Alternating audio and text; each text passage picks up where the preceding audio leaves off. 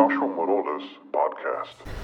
Lord, we just, I thank you for this day. I thank you for this opportunity. And Lord, today I just first want to just ask for your healing and peace to be with the families of the victims that they lost, those that were so dear to their heart. And Lord, I remember also those that their lives were saved, and we're joyful for that, but I know that even through the saving of their life, they still can be walking through some trials. So Lord, I ask you, Lord, for the survivors, that you strengthen their hearts too.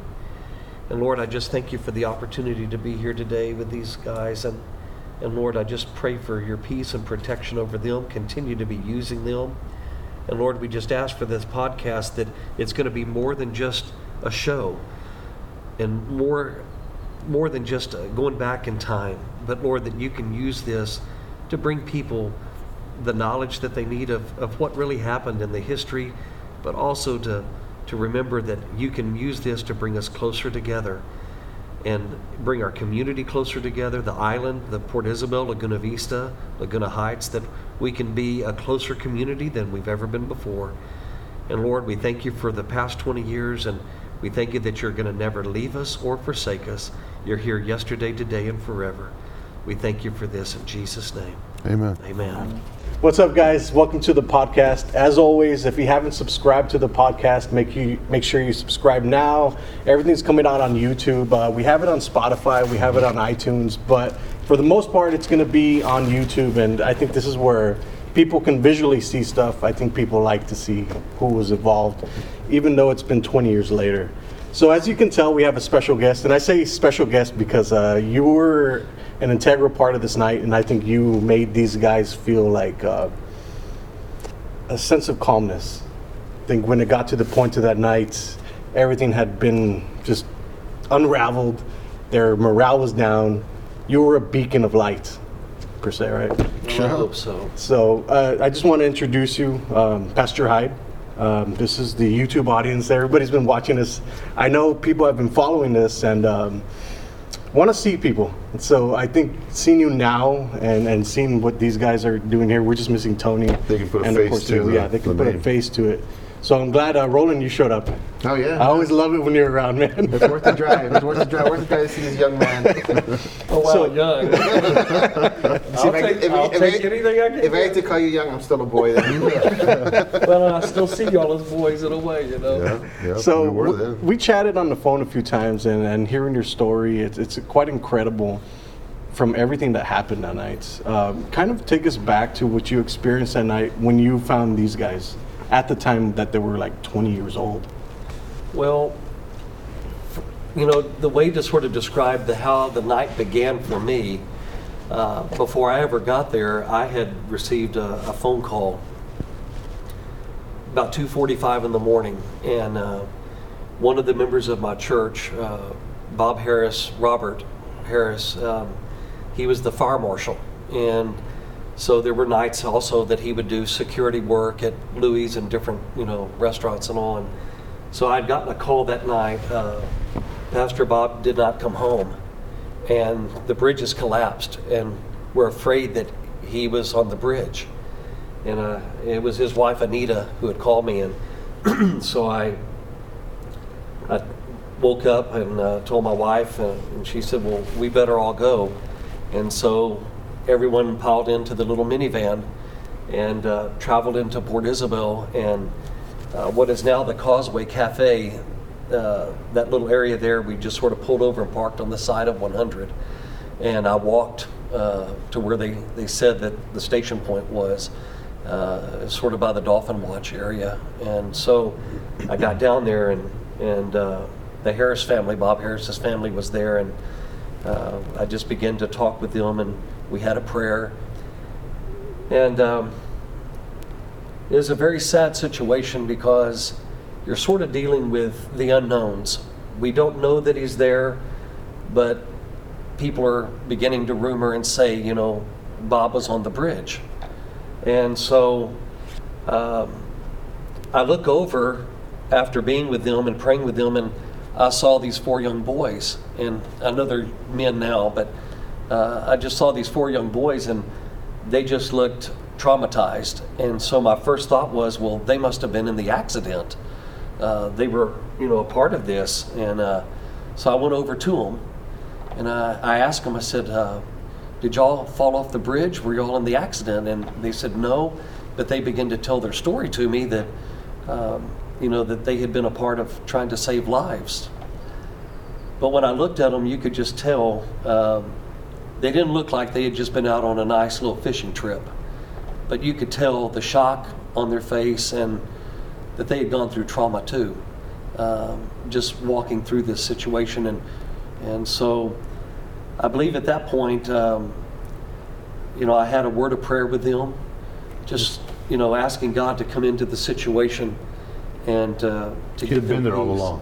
Yeah. He had been there all along. He had been. You reminded us. Yeah, the Lord had been there. And so that's sort of how it all started right there. When I saw them, I thought that they were a part of, that they had come off the bridge or something. And then that evening it just began to sort of mushroom.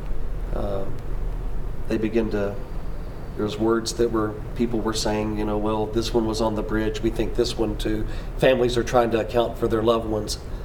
And there was another couple that went off the bridge, and that's, with Bob, and then with Barry and Chelsea, it was a couple that I'd counseled with and had married them. Wow. And then they had little William. So Barry called me. He said, "Hey, preacher," he says, "we're going to do whatever you need to do. I don't know what it's called, but whatever you need to do to the baby." And I said, well, how about blessing? He said, "That'll work." And he wasn't a church-going person, so I went over there and dedicated little William and had barbecue with them. And so Barry and Chelsea, their lives were lost that night too. Let me ask you this. Sure. 20 years later, now that we're at this point, uncovering a lot of the stuff from different angles, from different people that were underwater, how does it make you feel about the story that we're telling now? Well, 20 years later, it's like now, I think a lot of people maybe have forgotten about it. And I think that what you're doing is you're bringing it to light in a more detailed way, to where people may not have understood, like, wow, that happened, or this took place. And like I remember that night with these guys, the Lord just sort of spoke to me. And when they had told me that they had already been rescuing some out of the water, to me, I mean, that was just remarkable. Many people, they run from a problem, but they didn't run. They ran into the situation. They wanted to help. And it's sort of a weird thing comparing, generations, 20 years ago to now, because a lot of young people today, they're busy with their games, and here these guys, they were out for a fishing trip. But yet, when the moment arose that they were needed, and I do believe that God used them that night. I think I told them when I was talking with them, Jesus, when he was dealing with his disciples. And so most of these disciples, these were fishermen. And so he spoke to them. He would speak in parables in the Bible. In the New Testament, you'll find Jesus speaking in parables, which are short stories, so that people would understand at their level, and so that's what he was doing with the disciples. And he told them, he said, "Come and follow me, and I'm going to make you a fisher of men." And what he was telling them is, you're still going to fish, but it's not for those kind of fish, but I'm going to use you to reach people. And so that night, I don't know, it just came from my heart. I told him, God has used you guys, what you thought you were going to go out to do. Because, see, I believe that God has a big picture. He already knew, what was going to take place. And he knew that they were going to be placed there in their little boat. And see, it's not for us to know all the details. If we knew everything, I don't know that we would do half of what we do. Right. If we knew the full picture. So God just, he plans things out. And so I believe that he used them that night to be a fisher of men, to not just go out on a casual fishing trip to catch some reds or trout, but to be able to save some lives. Which you all caught nothing. Nothing, not a single, and that trend hasn't improved. Yeah. We still go out and catch nothing. Let me ask you this, Roland. We had this conversation off camera where you don't have children at that time, Right. And you're like, well, why? How did this come over me? What do you feel like talking to now, Pastor Hyde? What do you feel that was going on? Well, that night? it's kind of comforting but eerie because your voice. I don't even have to look at you. Just your voice just brings that blanket over me again. This real just calmness. This real just Steadiness. Yeah, exactly. And right when you got off your car, when I first saw you, I just instantly the glasses, your hair, the way it came at us. That's the way it felt that night. Just here's someone that's finally going to pick us. Remember, we were overlooked by the police. We were overlooked by people that were back and forth, EMS. As a matter of fact, you called the EMS to come help Robert because you noticed that he was burned. Right. So even like that, being on the edge of the bridge, we were still timid. We were still quiet, in pain. And so besides bringing us spiritual comfort, you brought us actual relief from getting someone to come hear us. Because we look like kids on the side of the bridge.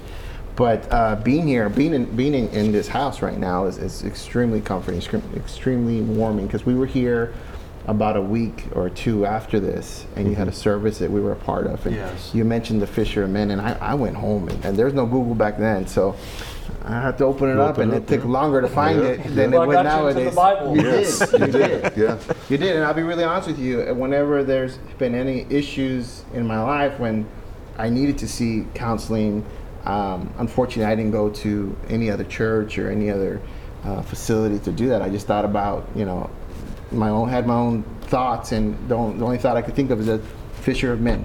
God used you once.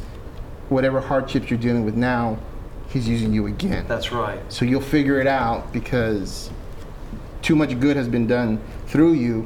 There has to be more for you. He has a plan and purpose for you. I really sincerely Yesterday, believe that. today, and forever. That's right. Robert, let me ask you, when you all got onto the pier finally, there was a time where Pastor Hyde had called over the authorities. Yeah. Talk about that, and then lead into how that made you feel, because there was some turmoil there that happened. Well, after you prayed for us, you noticed that my shorts were kind of burnt into my thigh here, and we were pretty beat up. So he rushed over to go get help for us. And in that process, other entities heard that we were involved in the accident. So naturally, they gravitated to us. But when they realized that we weren't in it, that we were in the water, as soon as they tended to me and Roland, who were the most banged up, their curiosity got the best of them, and it didn't make sense to them why we were out there because of the riptide that night, because the boat ramps had been supposedly closed. And I think in conjunction with what happened in 9/11, their minds or their thoughts were still catering to the possibility that there could have been some malice intent that night. And I think that's what took hold of them when they grabbed Roland and us and myself and began ushering us to the Port Isabel Police Department on foot. Roland's right. When Pastor Hyde walked up to us, there was a calming effect there. You need to understand that we say that we were standing there, and I think the people who are listening kind of envision us just kind of standing there with our arms crossed, like, okay, we did this. We were still very much in shock. There was a lot of heavy breathing. Tony was still in this funk. He could not shake what he had just witnessed until Pastor Hyde walked up to us. There was our life was just a blur of sirens and voices on radios and a lot of shuffling around, and it was just chaotic. As soon as he came in and asked us those questions, he engaged us in a way to where we had to answer but there were very emotionless answers. It was just kind of like a yes and a no, and there was fatigue. When he prayed for us, what had happened didn't matter anymore. You know, we did our best, and we did what we could, and I realized then exactly what you had said. God had placed us there, and it's almost as a reel of little things that happened that night that led to us being there flashed in my head. Had the owner of the bait shop, the Quick Stop bait shop, denied us service, as he should have, because they were closing when we got there. He didn't have to sell us anything. He didn't have to tell me, just fish under the boat.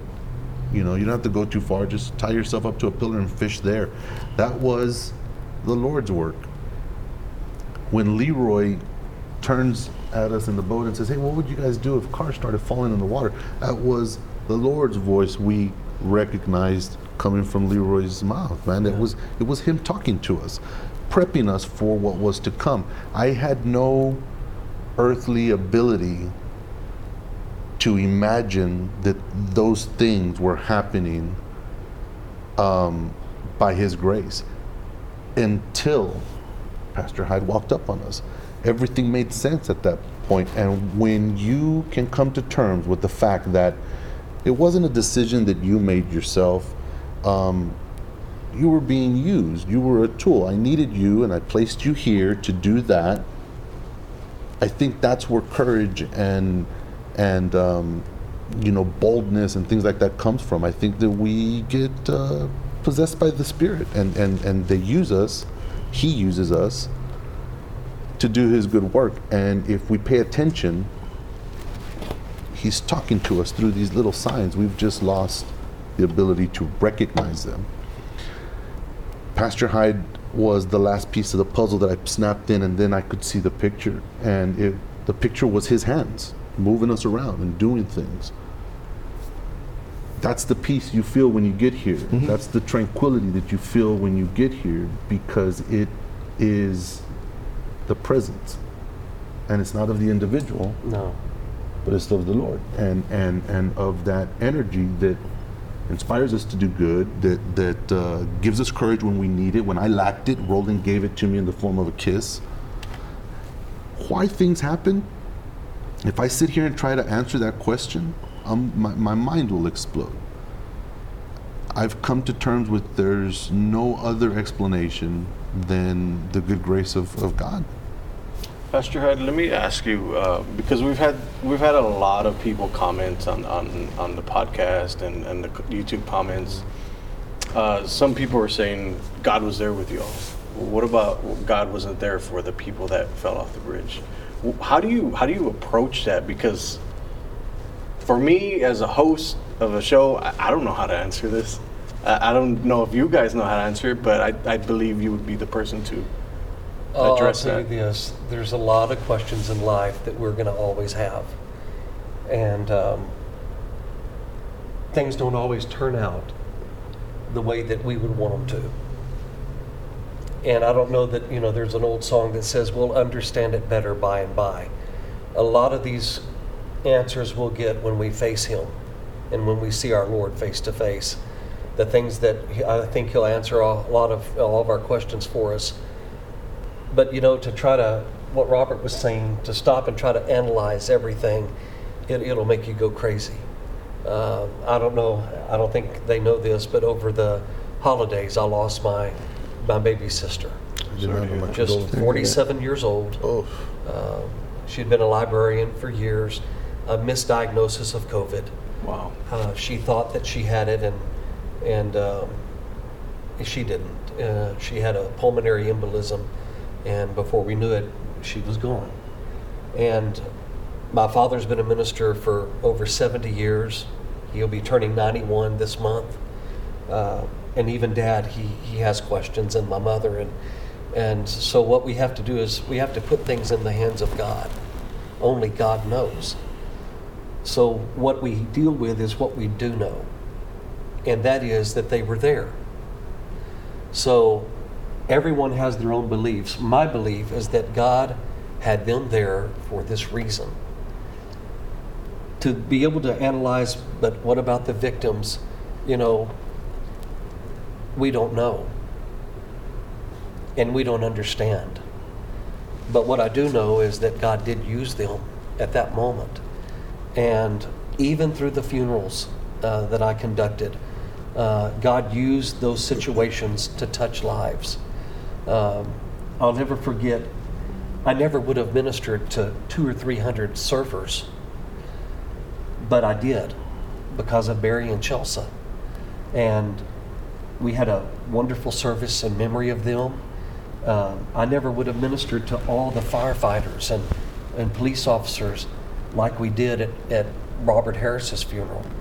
I'll never forget with Barry and Chelsea, there was a cremation done, and there were 200 surfers on surfboards. Wow.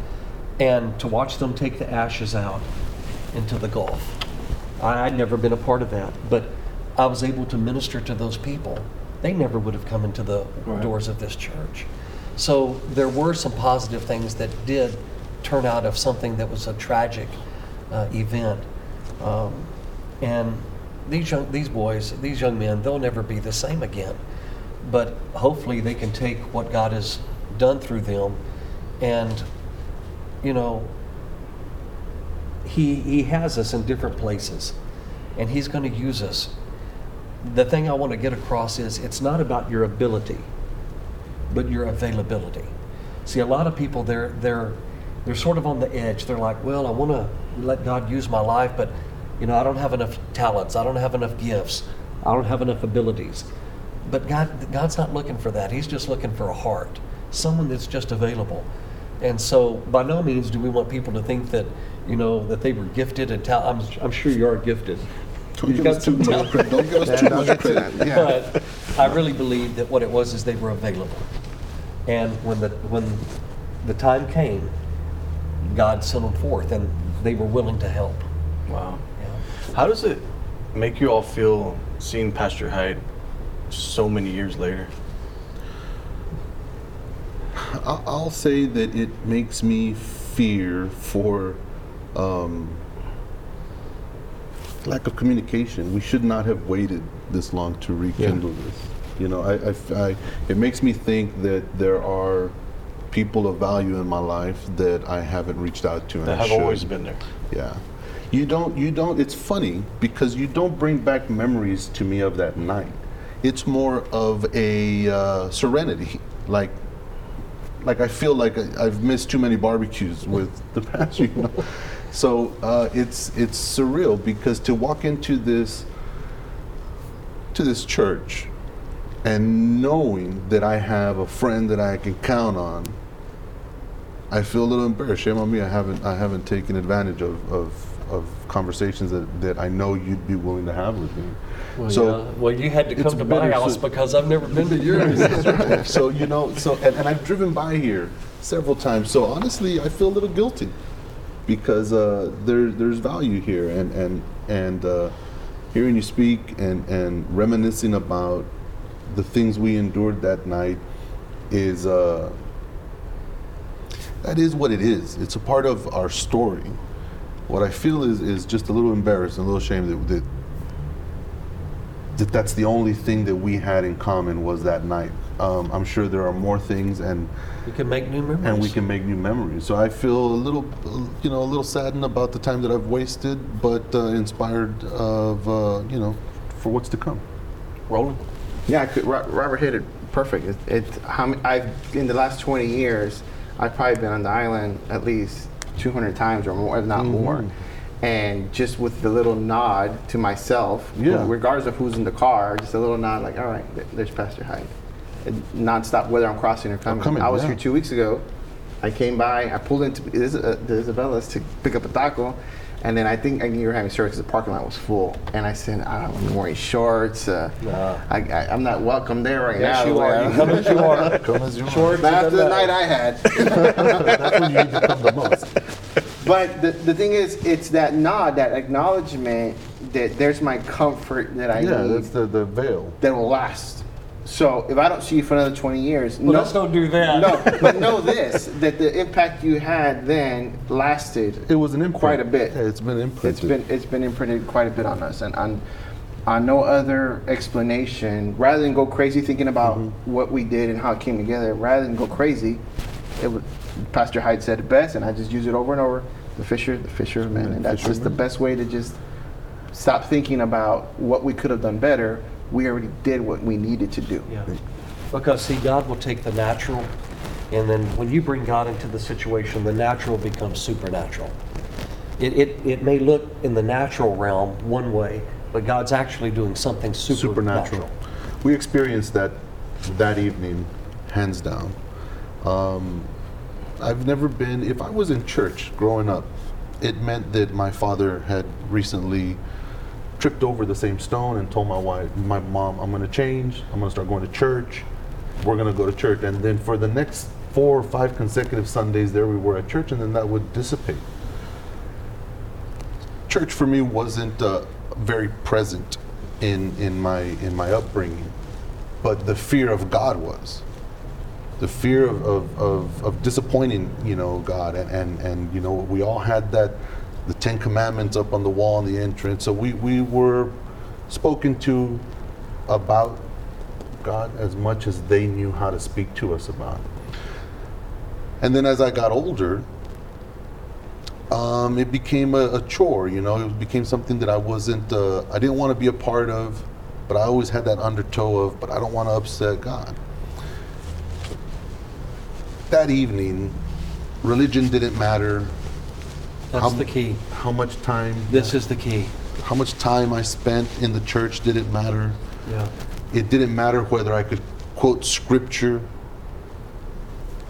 I was a sinner at the time, and I still probably am, I'm pretty sure. And it didn't matter. I was God's child, and He needed me, and He needed Roland to convey to me that we were going to be okay. But for the time being, God needed my attention and my relationship with Him to be stout enough to trust that He was going to take care of us. And we went towards that bridge. So that night, I didn't inherit a love for religion or structured religion. I didn't inherit horrible, traumatic memories, which are there. What I inherited is an innate knowledge that we're His tools. We're here by His grace. And what you said a little while ago about something being very natural turning into something supernatural, it struck a chord with me, because it was very natural for us to go night fishing. It was very natural for us to be in the water. That night became supernatural when we were needed by Him to tend to the people who were in the water. That day, my relationship with the Almighty was cemented in something tangible, a scar that I could have, that I still have.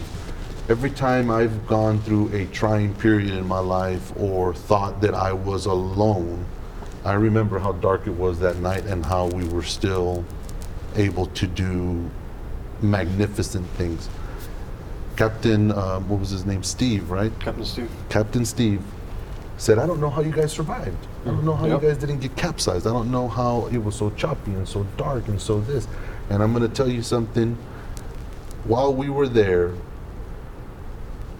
was zero concern for our own safety. There was zero concern for this is going to get worse or escalate. After Roland told me, Robert, we need to go help. There could be kids in there. It was as if he had put some sort of, an armor over me, man. And then it didn't matter anymore. You said, Roland, you're right, let's go. And we went. A man or an individual convinced against his will is of the same opinion still. I've heard that saying somewhere. It didn't apply that night. I was convinced against my will, but I was no longer of the same opinion that we shouldn't help. So our availability, like you said, is what matters. So if you make yourself available to be used by the Almighty, you can save lives, even if it's just calling an old friend who might be, missing you and feeling down or suicidal, and you decide to call him. That's God using you to interrupt what he doesn't want to happen. So I think that if we open ourselves up to that, just simply that, just be available. I think things as epic and as monumental as what we've lived through can derive from it. Relationships, 20-year relationships. Let me say something real quick. You said about your relationship with God was cemented. And see, this is the key, because religion is empty. Religious rhetoric and just going through the format of religious expression. What God is really looking for is a relationship. There's an old phrase that I've heard for years, and it says, going to church doesn't make you more of a believer than going to McDonald's will make you a hamburger. You can sit inside the church building and just go through the motions. You can, just go through the religious expressions. But it's that deep, that relationship within your heart that only you can have with God and that he created you to have with him is what will carry you through. And so it was the relationship that you had with him that activated you into being used. And you were available, your heart was ready, and he used you. And he used us. I believe that. I believe that wholeheartedly. As much as I know that the four of us are sitting here, now I know that God was there with us that night. There's no other explanation. Let's not downplay the traumatic experiences that obviously happened, but then happened after the fact, when you all were ushered in, interrogated, and then going into the court system.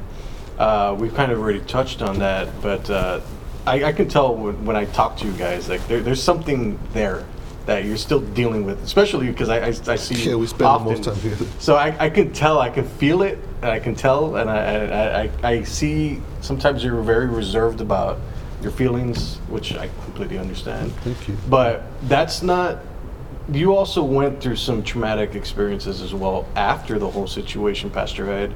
Can you touch on that? Yeah, well, first, whenever I was with these young men and we had prayed together, and I went over and talked to a couple of EMTs. I believe Charlie was one of them, and I told Charlie, I said, one of these young guys, they've been burned on their leg. And then I told a couple of the other officers, because they were just sort of separate, they were down there by themselves. And I said, God used them. They've saved some souls. They've saved some lives. And I even went over to Gilbert Hinojosa, the county judge, and I let him know, we got 4 young men over here. I think later on they were, after their ordeal, they were recognized by the county. But it was the strangest thing, because here I'd been praying with them and working with them, and then I went and let them know that they were needing medical attention, and probably about 30 minutes later, I see them taken away. Wow. So I'm following them. Mm-hmm. And so I was like, where are y'all going? No, you just stay back. And all of a sudden now I'm told that I can't be near them. And so that was sort of a strange thing. That was hard for us, because at that point he was our security blanket. Yeah. He was the only person he was basically our father out there that was going to speak for us now. He became mother hen to us, and then all of a sudden they were blocking him and saying, no, they're going somewhere else, you can't follow them. And we're looking back at Pastor Hyde like that was the only face that we had any trust in at that moment. And I asked, where y'all taking them? And no one would tell me. Nobody would tell us. So finally, one of the officers says, well, they're over at the PD. They're at the station, at the office. So I went on and got back into the van and traveled with my family, went over there and went up to the door, and they said, no, they can't have anyone in here with them. And so I ended up waiting. It was several hours, and finally they came out, and I was able to talk with them. But it sort of took a turn that I had not expected. And then there were some, I was there ministering to some of the people, other family members, that they needed someone that could pray with them too. And so I just pretty much was, like we've talked about, being available. Lord, wherever you want me to be used. And I'll never forget praying with the Martinez family, with Hector's family. And then someone called me and, hey, this family would like for you to go pray with them. And so it was just sort of being wherever God needed me, just be there. And so some of the attacks came from within. Sometimes people don't understand what you may be doing. The days to come, they would bring bodies out, and families needed somebody there that could pray with them, thanking God for their loved one, praying peace and strength with them. And so I would do that. And so there were some ministers that didn't understand really what was going on, that I was just being there to be used as a tool also to help them. And so some came from people that, judgments from people that I never expected, that were close to me, and then others from that I didn't even know, of the clergy, that they just didn't understand the situation. No one was there. I wasn't there to try to take people or get people to come to my church. No, nothing like that. It was, how can I be used of God to help bring peace to this situation that's, the loss of lives, the hearts that were hopeless, they needed hope. And so that's what I felt God had me there for, was to try to bring that, be His hands, be His feet. Well, you brought that hope to us, for sure. This was such an event that had such magnitude, and a lot of people talk about this being the 9/11 of the South Padre Island. Why don't you think it's getting more love, I guess, from South Padre Island or Port Isabel about it? We sort of have this tendency with time that things that are joyful and wonderful, we want to remember them. But then the things that, bring sadness, people don't realize that God can take sadness and He can take dismal situations and He can bring about joy and new beginnings. And so sometimes people, they just want to try to forget. But yet I want to remember, because these were lives that were lost, that we still need to be praying for their families. But then again, you have William, and he was just an infant. I've been able to see him later on in life as he grew up. But a lot of people, they tend to just sort of put it in the back, let's just forget about that.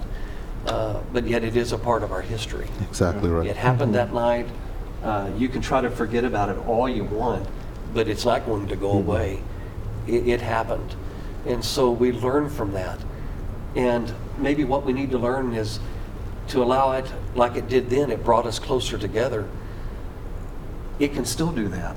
And I think it is right now. Yeah, I think it is right now. It made strangers friends. It made children into men, and I think that it has done good. And you're always going to find some sort of turmoil, and especially a darkness right before the light. And I think over the last 20 years, I've taken away a lot of positive things from it. Sometimes, I've walked onto the beach and seen people who either have recognized me from then or are now recognizing me from the podcast, and come up and say, hey man, I saw your podcast, I heard the story, that's awesome, you did amazing. Back then, growing up, our culture doesn't teach us how to receive compliments well. We're taught to be very humble. And so when back then, when receiving a compliment, the discomfort of receiving it, not knowing how to or what to do with it, would often force me to retreat from that individual. And for all I know now, those compliments could have been coming from somebody that God wanted me to have contact with. And instead of me engaging and saying, thank you, let me shake your hand, what's your name, and receive it well, I would shy away from it and say, hey, thanks, it wasn't much. The humility would overwhelm me into a little cocoon. And now when people tell me, hey, Rob, that was outstanding, what you guys did that night, rolling, kissing you in your forehead, and I heard this, and they're reciting back things to me that I've said, it is very much so uplifting. It's well received. And now I say, what's your name? Let's talk, let's visit. and let's converse about different things. And I see my network of friends and acquaintances and people that I have things in common with, yet I don't physically know them, has been birthed through this. So I think that retelling the story is, at least for now, giving me the opportunity to respond better to compliments when it comes to that night, and praise for the things that we did that night. And now that I know how to receive that, it's been the birth of a bunch of relationships, and new acquaintances that I think bring value to at least my life right now. Have you ever experienced anything like that, Roland? Well, I'm in San Antonio, so the bridge story doesn't exist in San Antonio. But with my family members, my girlfriend and her family, because that's my extended family now, I get that positive feedback, and it just goes back to being used by the Lord to do this thing we did. Because I flat out got asked, well, what would you do now? And my first response was, well, I don't think I would do that. But I was put in a situation about 3 years ago on the Strip in Las Vegas. There was a shootout inside of a bus, a commuter bus. And me and my girlfriend were there, and she reminded me once again the calmness that came over me when everyone was frantic and running. I was telling her, hold on, let's wait before we get off, because the bus was from here to that back wall. That's how close we were into the middle of this shootout. And her car stayed on the Strip for about 5-6 hours when they investigated it. But she started telling me, no, I remember you being so calm. I remember you walked over to the lady that got shot and said, hey, do you need any help? What's going on? You got water from the valet for her, and left. And then it's when it hit me like a ton of bricks again. Okay, I thought all this time I will never be in a situation where I have to calm people down, or my girlfriend at the time, and get a positive feedback, positive result. So her telling me that story again about what happened, I think it was about 3 or 4 years ago, I'm a true believer that us, you, even you, Josh, even you coming and doing all this. I know it's a lot of work to put these lights up and all that. Right. You're being used as a tool right now to get our word out and comfort. And I've listened to the podcast. So do I. All those views, probably me, constantly listening to it, because I could hear it over and over, and it's amazing how many parts that just ring a bell back and forth. And then when you told me Pastor Hyde was willing to come and speak, I drove down to San Antonio. I woke up at 5 a.m. I drove straight over here. And I had mentioned it was such a comforting, calm drive. I didn't realize that I had no radio on until I hit Raymondville, all the way down from 37, 77. And it was just this comfort that came over me, and it's still over me. So you just recharged my batteries for another 20 years. Yeah, that's one of the things that I don't think people really understand about the platform of podcasting. It can go into as much detail as we want. We can keep going, keep digging, and keep getting so many people's perspective, because I think this podcast would have ended a long time ago if it wasn't such an event of magnitude. Yeah. Right. There's so much depth to this. There's so many people involved, and every week somebody comes out and talks about something. I was in Austin a while back, and a lady had called me, and she said that she had been dreaming about that bridge collapsing 4 years before, and she would tell everybody, and she lost a bunch of friends and family members because they thought she was crazy, and she was crying on the phone, and she was like, and it happened.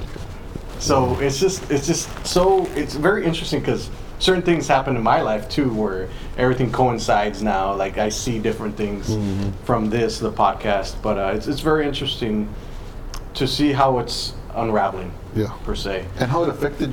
I had no idea that there was any kind of turmoil or backlash for your efforts that night. Like it baffles me that people would misconstrue that from any angle. So I find it almost even a little offensive, because I have this personal attachment to you and an association with you of that evening, being nothing but humble and open to whoever needed him. So to get backlash, or to get that misconstrued or painted in an ugly picture is sorely disappointing to me, because although you weren't able to be in the water that night, You sure did do a lot of saving in the little time that you were there. Had we been lost in our thoughts for moments longer in that huddle, I don't know how deep down the rabbit hole I would have gone in, because the amount of fear we were experiencing was real. It was we could see it on each other's faces. We couldn't speak about what had just happened because we were still in the middle of processing it. Pastor Hyde comes up and offers his a gentle touch on the shoulder, and it seemed to dissipate. So I feel a little bit attacked right now, hearing what you had to endure 20 years ago, and it confuses me.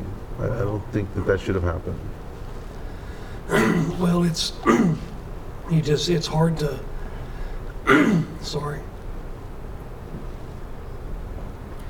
You don't always know what people are judging the motives. Yeah. But when you're doing it for the Lord, you just put it into His hands. Mm-hmm. And it's no matter what you're attempting to do, your motives can be judged. But when you know that you're doing it with the right spirit, with the right heart, just like you guys, when you're given compliments, it's a good thing whenever you're not, when you feel like, well, I don't want to hear this, that's not a bad thing, because that's a protective thing that God has in your heart to help you resist pride. Okay. Because the Word tells us pride goes before destruction and a haughty spirit before a fall. So God doesn't want us to walk in pride.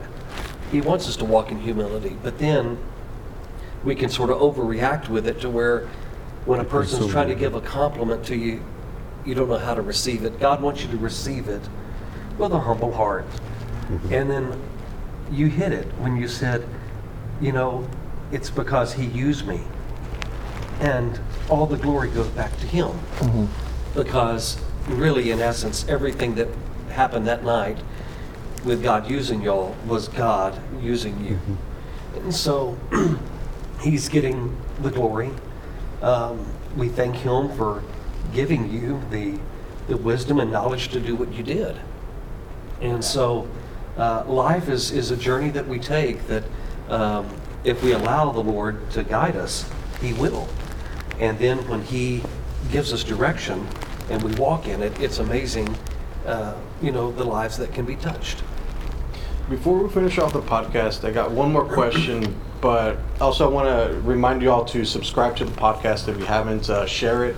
We're trying to find more people. We have Gustavo Morales, which actually reached out to us. And I was driving back from the captain's interview, which is kind of weird because I was coming off the bridge, and then I get a friend request from Gustavo. And I was like, wow.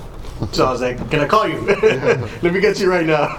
So that was super interesting. So we have him coming, I believe next week we're going to film something with him, which he was one of the survivors, one of the 3 only survivors. But before I ask the question, do you all have anything that you want to share with Pastor Hyde or vice versa? Well, I just love you guys, and it's never too late to make new relationships and to rekindle, our friendship from years ago. To be honest with you, that's why I said yes to you.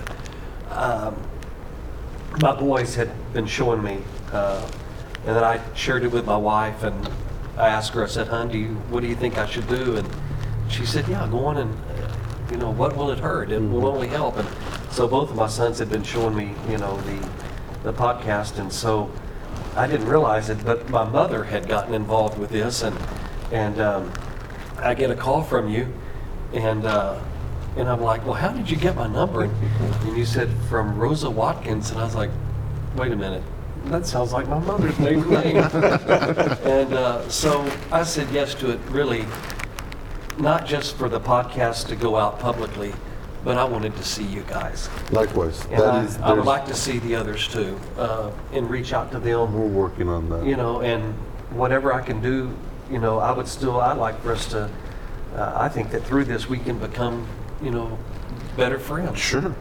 And not have to wait 20 years. And not have to wait 20 years. And I love San Antonio. Hey, open invitation. One of my kids lives there. Oh, there you go. I heard he's a really good cook too. Oh, really? Yeah, I can barbecue it. Honey, can we go to San Antonio? She said yes. I agree, Pastor Hyde. We should not waste any more time in cultivating what we established 20 years ago, that we are friends and that we are here for one another. When you told me that Pastor Hyde had agreed to see us, I honestly felt a little embarrassed that I hadn't been back. Yeah. So I think that today lesson for me was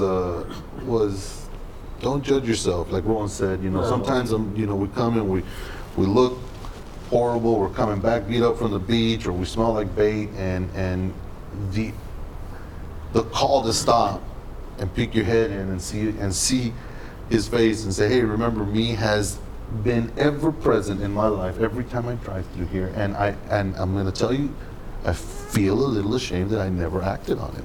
But you're here today. But I'm here today, yeah, and it goes back to those signs I was talking about.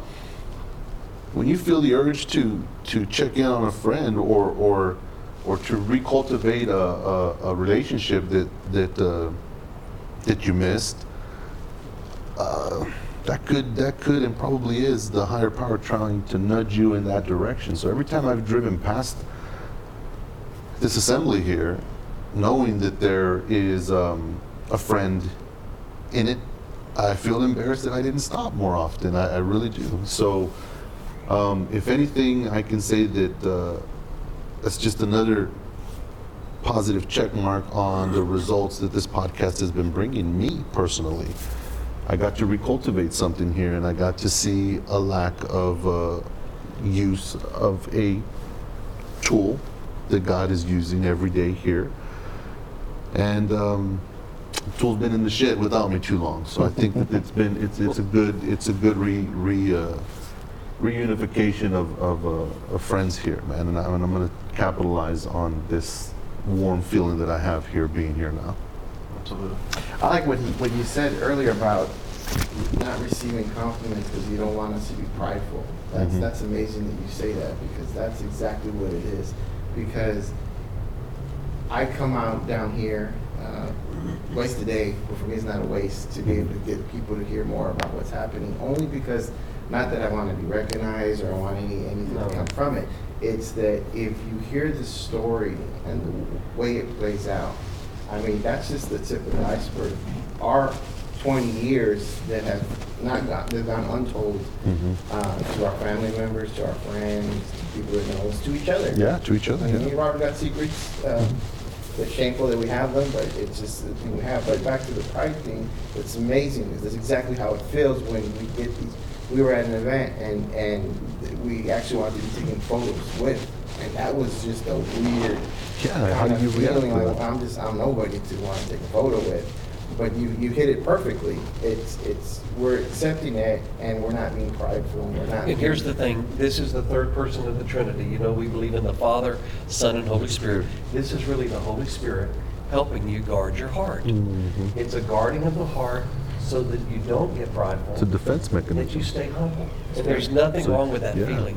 But at the same time, receive them.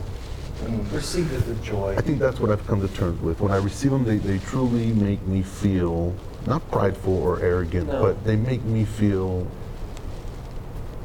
like I'm at home, like somebody's being genuine with me. And I think that genuine sentiment is what we find unfamiliar sometimes, because people do use compliments loosely, and they are free and cheap sometimes. So we never really knew how to gauge them. But when people hear this story and offer a praise or a compliment, there's a tone in their voice that rings sincere. Yeah. And that's the tone that I don't recognize sometimes, and that's the one that I don't know how to absorb. It's foreign to me for somebody to really be genuine and say, I don't know you, but I'm proud of you. It's condescending. It sounds condescending, Rob, but man, I like that I know you and that we're cool, because when I tell this story, I can say, yeah, I know that guy. To me, it is an uncomfortable feeling to be referred to or suggested that I am something more than what his potential is. And all that flows through my mind, and I wouldn't know how to receive it. Now, when people tell me that, I tell them, dude, bring it in for a hug. That's great. Let's talk about it. And I allow myself to engage with an individual instead of, running away from the discomfort. So now to hear you say that that's protecting our heart, it's a defense mechanism to keep us from being prideful and arrogant and to grow, overly confident.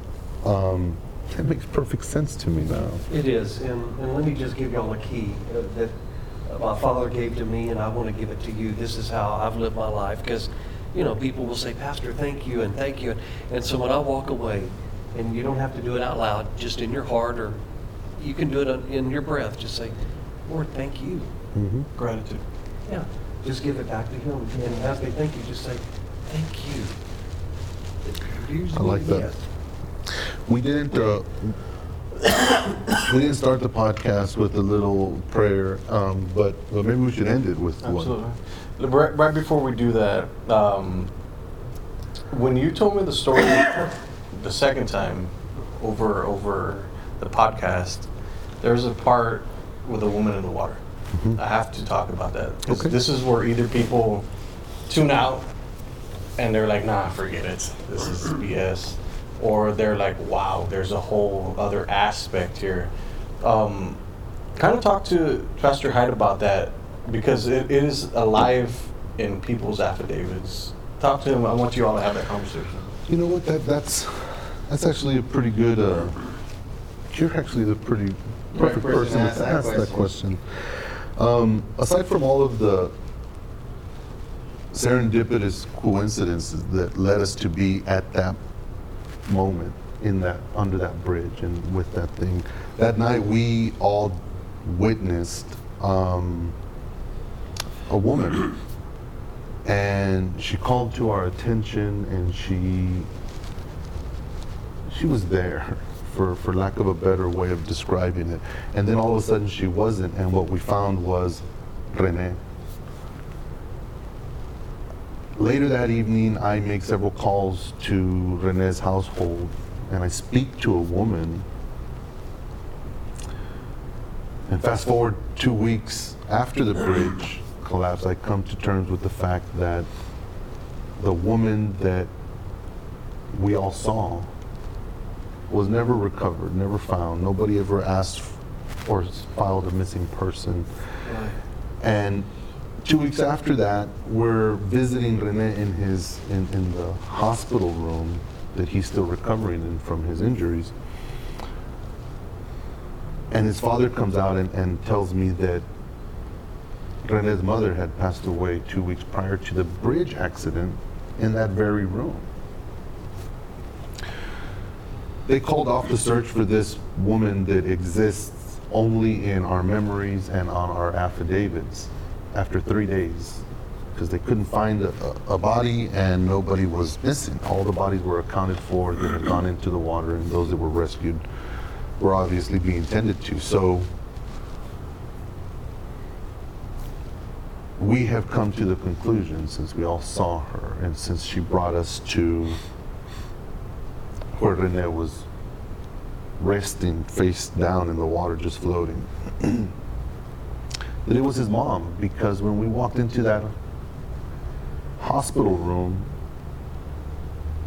a picture on the nightstand with a striking resemblance of the same white blouse and woman that we saw guide us to where Rene was sitting there.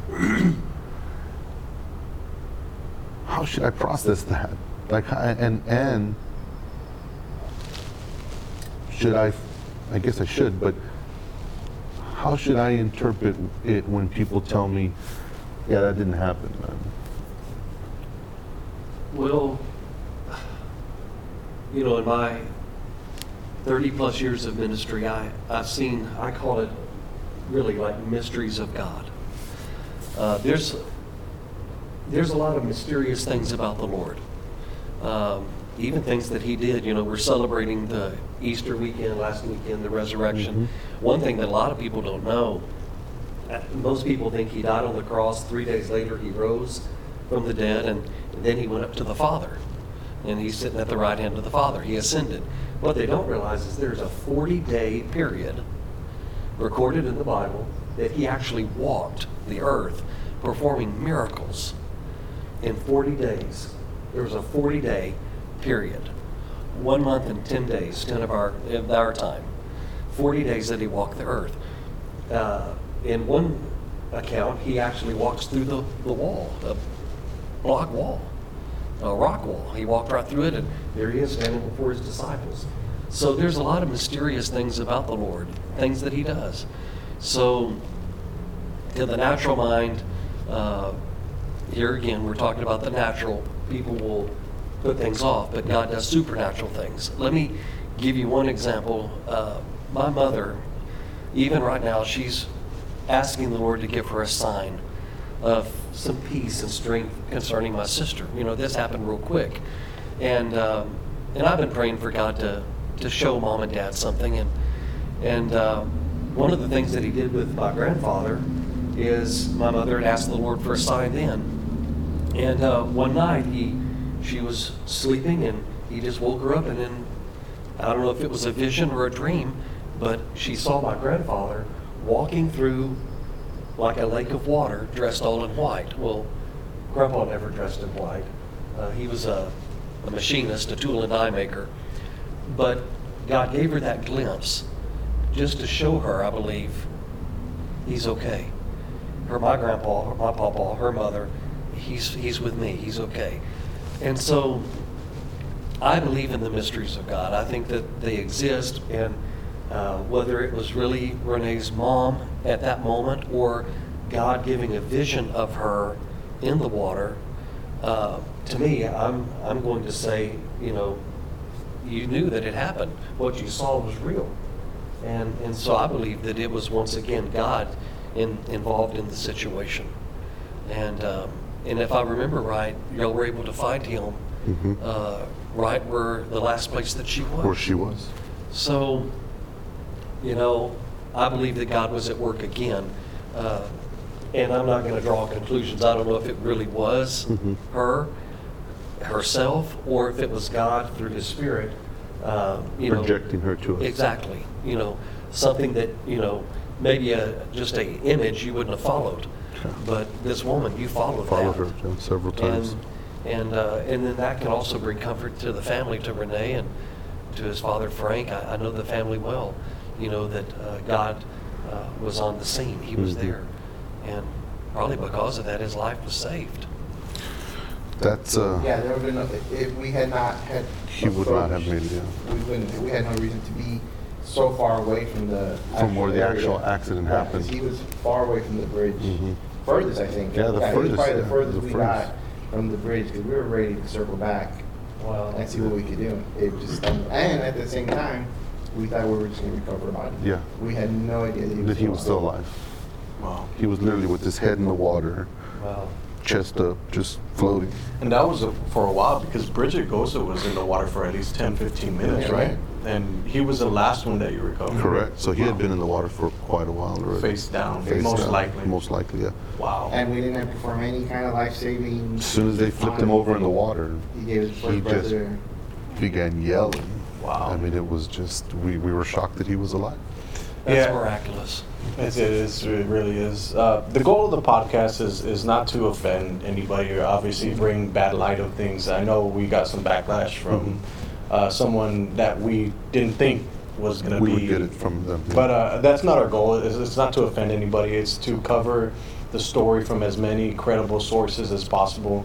And I think we're doing a very detailed job. I think this is the most detailed account of what happened on the water that night. And we need your help. We want your help to be able to find these people that can come on a show and share their stories and tell us what happened in their own words from what they experienced, because I think we also got, some people were saying that we're painting a bad picture of the Coast Guard and everything else, but that's what happened that. Chris, if somebody can find Chris. Yeah, here's the Coast Guard's chance to get one of their own to come on and say what they saw. Maybe we had it wrong the whole time, Yeah. but until there's the other side of the story, our side, which has been the truth since the beginning, 20 years ago. And Even in our affidavits. Yeah. And some of the captains had some things to say about how the Coast Guard were that night as well. Come on. Yeah, and we welcome it. Obviously, there's just so much depth to this, and we want to uncover as much as we can because we want to do our due diligence to be able to put out the right content with the correct, everything that happened from that person's perspective, even if it's this conversation. The incident merits the truth and the detail of it.